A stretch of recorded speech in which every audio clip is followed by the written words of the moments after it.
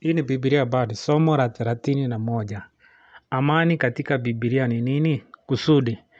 Habari na siku njema. Hii ni Biblia Bard. Biblia Bard ni msimuliaji wa hadithi anayekariri matini za kimapokeo zinazohusiana na mapokeo mahususi.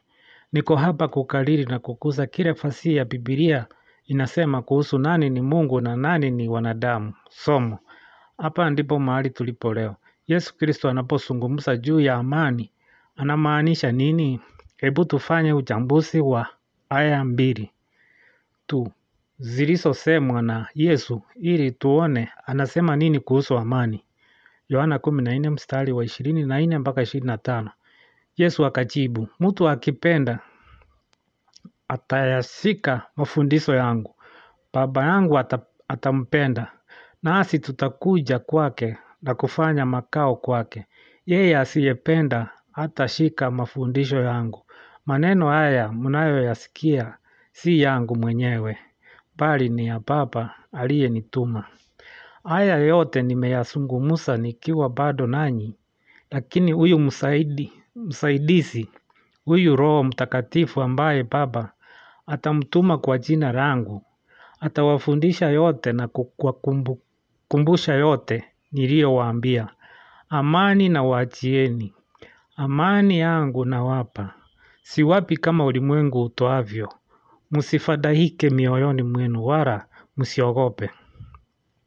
Kuna mengi katika haya hizi mbili.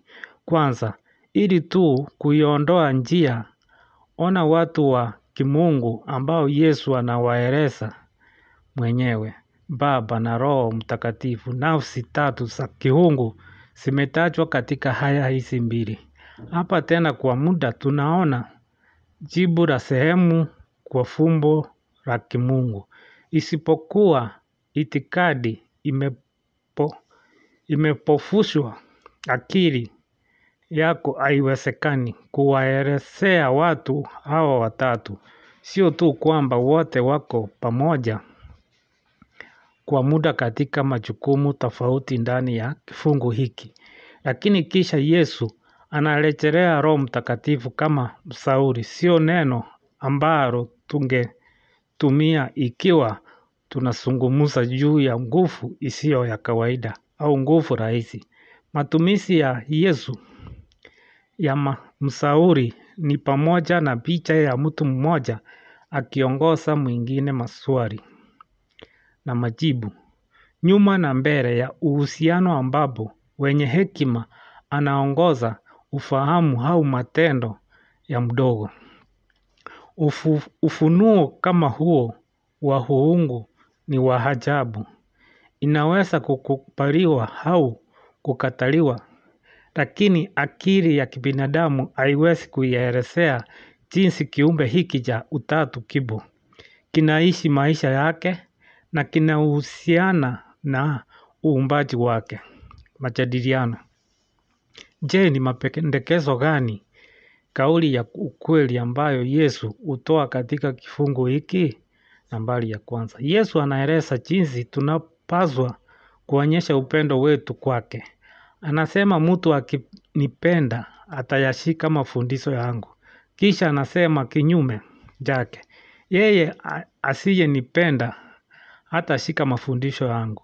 Wengine wanaeleza hasa upendo ni nini katika suala la mwitikio wa kibinadamu kwa Kristo.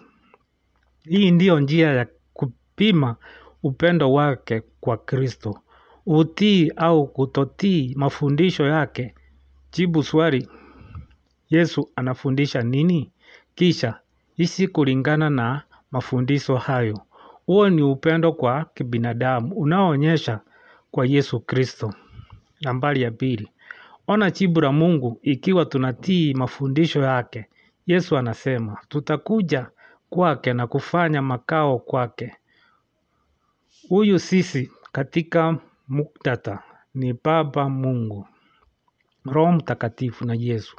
Ikiwa unamwamini Yesu lakini itikadi yako inakataa hii sisi, unapaswa kufikiria upya itikadi yako. Matumizi ya neno nyumbani yanatoa hisia ya uchangamfu, ukaribu, ulinzi na faraja ambazo inahusisha na imani zetu bora zaidi za kile. Nyumba inapaswa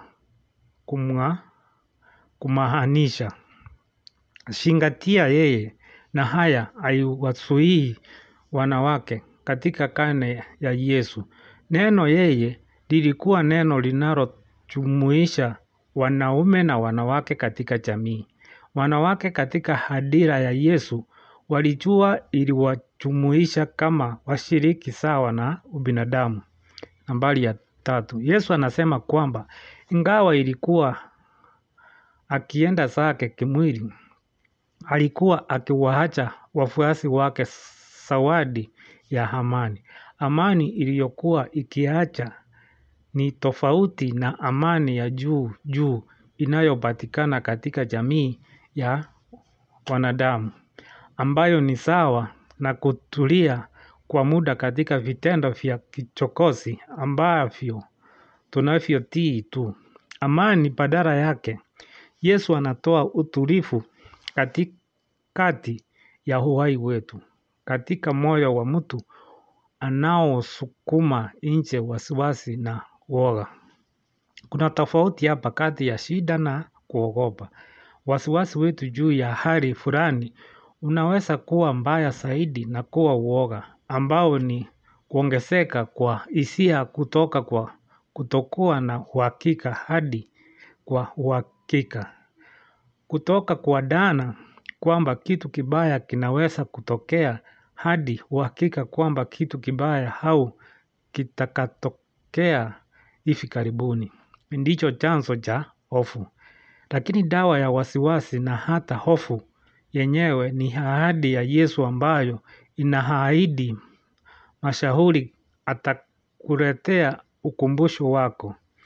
Kwa mara nyingine tena, ikiwa tutatafuta mitambo ya jinsi faraja hii ya amani inavyofanya kazi, akili ya kibinadamu haiwezi kuigundua.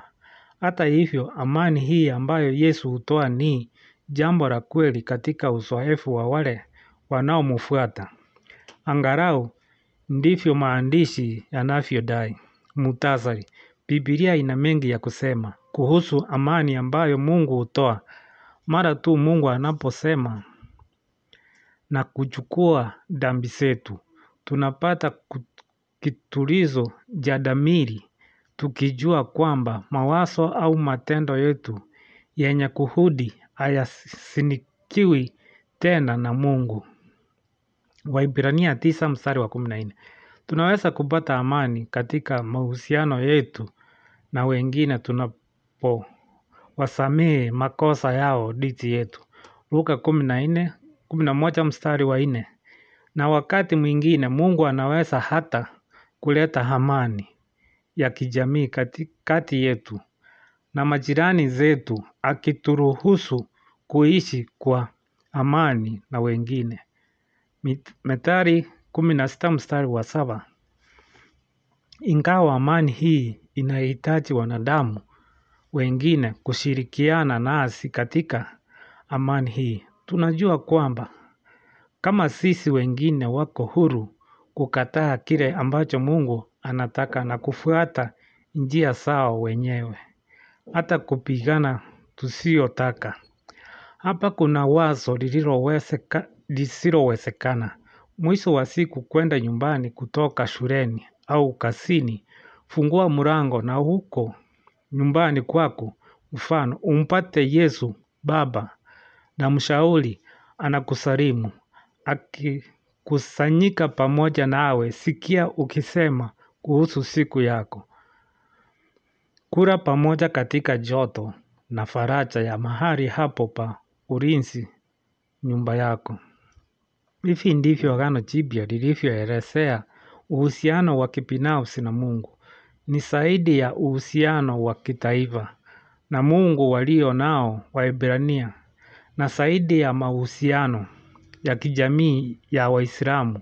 Agano Jipya linatoa uhusiano wa kibinafsi na wa Mungu ambao Yesu anadai Baba anataka na kila mshirika wa jamii ya wanadamu. Hitimizo. Hivi ndivyo Biblia bado inavyofanya kazi. Marudio mafupi yaliyolengwa kwa karibu.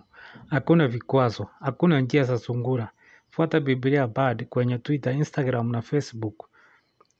Tuma Biblia Bard maswali au maoni yoyote unayopenda kutoa kwa bibliabard@gmail.com. Nimefurahia kusikia kutoka kwako. Asante kwa kunisikiza.